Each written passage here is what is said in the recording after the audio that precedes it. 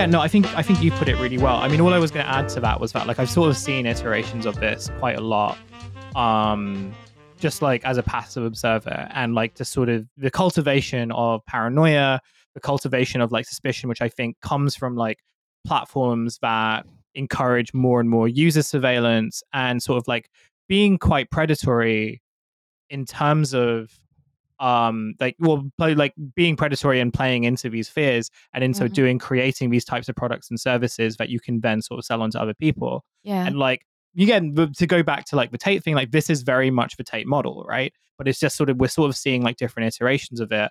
And so while I don't want to sort of ascribe anything to this woman whose account I've not seen and I don't really know, what I can say is that like there are lots of accounts that sort of promote similar things that kind of like also play into the fears of people, and I think into a broader like loneliness crisis that certainly Mm. doesn't just affect like young men at all. I feel like it's a very universalist problem, but it's also one that sort of suggests that like, you know, being online means that your partner or like prospective partners have like infinite choices, and that ultimately that you are disposable. Mm. One of like the best examples that I saw quite recently was this very like asinine thread about like and I won't go into too much detail in it because it was from like what eventually I found out to be a very like a fascist adjacent account, like sort of Right. selling like trad like yeah, you know, I feel like whenever you sort of see it's like you know, are they how related are they to like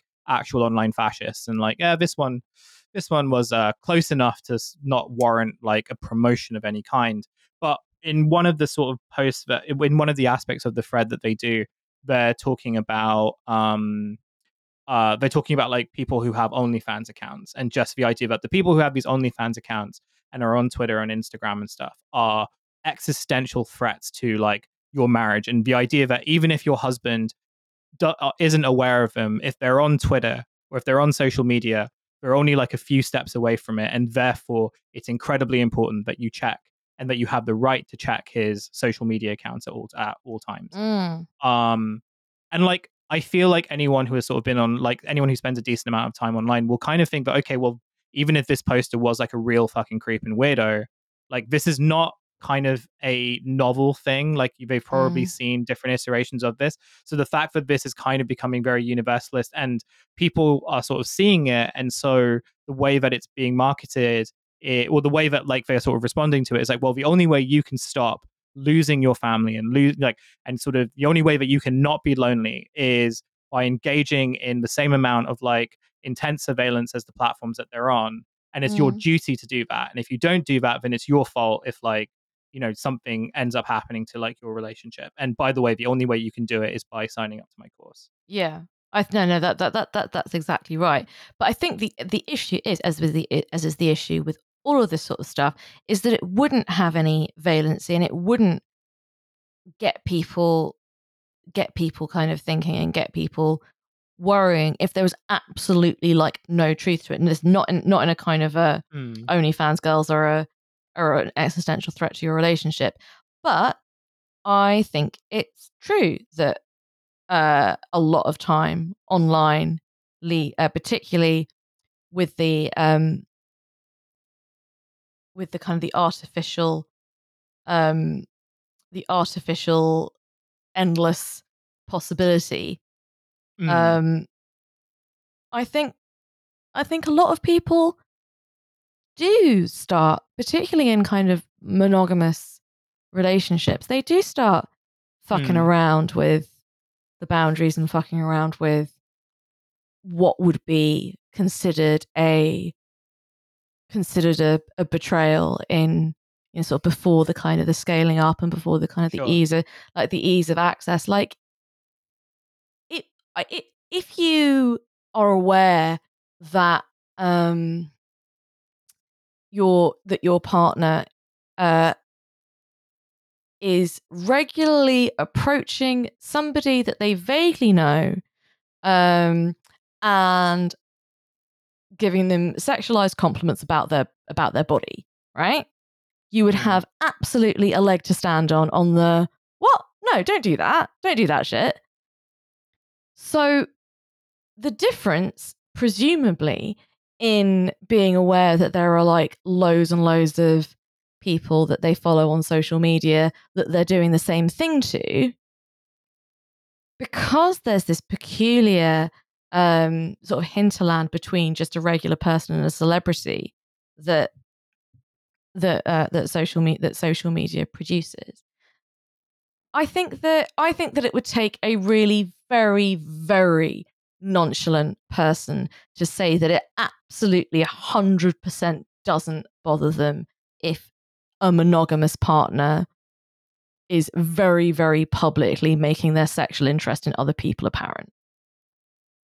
I think that people who sort of claim like, oh well, you should just be chill, I don't think that's especially helpful either, because if people around you are not letting you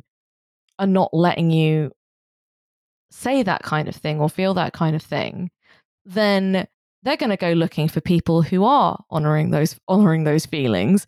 Yeah, exactly. That's how you find how you find this content. And I know so many people who have not cheated, but who have maybe trodden some lines, particularly with social media, in a way that they just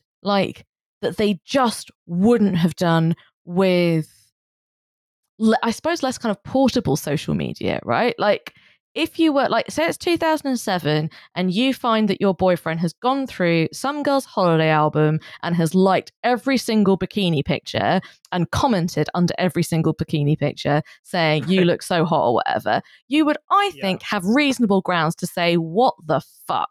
What are you doing? What is this? Yeah, right. And I genuinely do think that, like, if you are in a monogamous relationship, the only way that it really can work is if you extend your trust relatively kind of unilaterally and just understand the fact that there is nothing that you can do to prevent somebody who is going to cheat on you from cheating on you. There's nothing that you can do about that. They're just that either they will or they won't. I think a lot of people think that as long as they do enough monitoring and enough controlling and cast enough charms, then maybe you can prevent being cheated on. But there was actually a TikTok about this going around a little bit, which was, I'm with him 24/7. I have all of his passwords. I check his phone, etc., etc., etc., and he still cheated. So I think that you just have to just hope that somebody is sufficiently respectful, that even though not just the temptation, but the capacity to do it is just absolutely everywhere, that they're not somebody who would. That, I think that's all you can do in a monogamous relationship. You can't, I mean, as soon as you start doing the checking the phone and asking to see the saved posts or whatever, that's it. You're done. You're done there, because that I sort of do think that, because you can't stop yourself from doing it. Once you get into that kind of dynamic, you can't stop yourself from doing it. And I have a certain amount of sympathy for people who know that they're being lied to. They know it and they get driven mad and eventually end up doing something sort of controlling and privacy invading because they know they're being lied to and they just need to know for sure. But that's not what we're talking about here. What we're talking about is people who monitor their partner's phone usage. But I think that pre portable social media, the lines were much clearer, and there was sort of much less fuzziness. There are like some people who really wouldn't like their partner doing kind of flirtatiously DMing other people, and it has to be on a kind of case by case basis. So anything which purports to be a blanket solution or a blanket rule is by its nature trying to fuck with you, I think.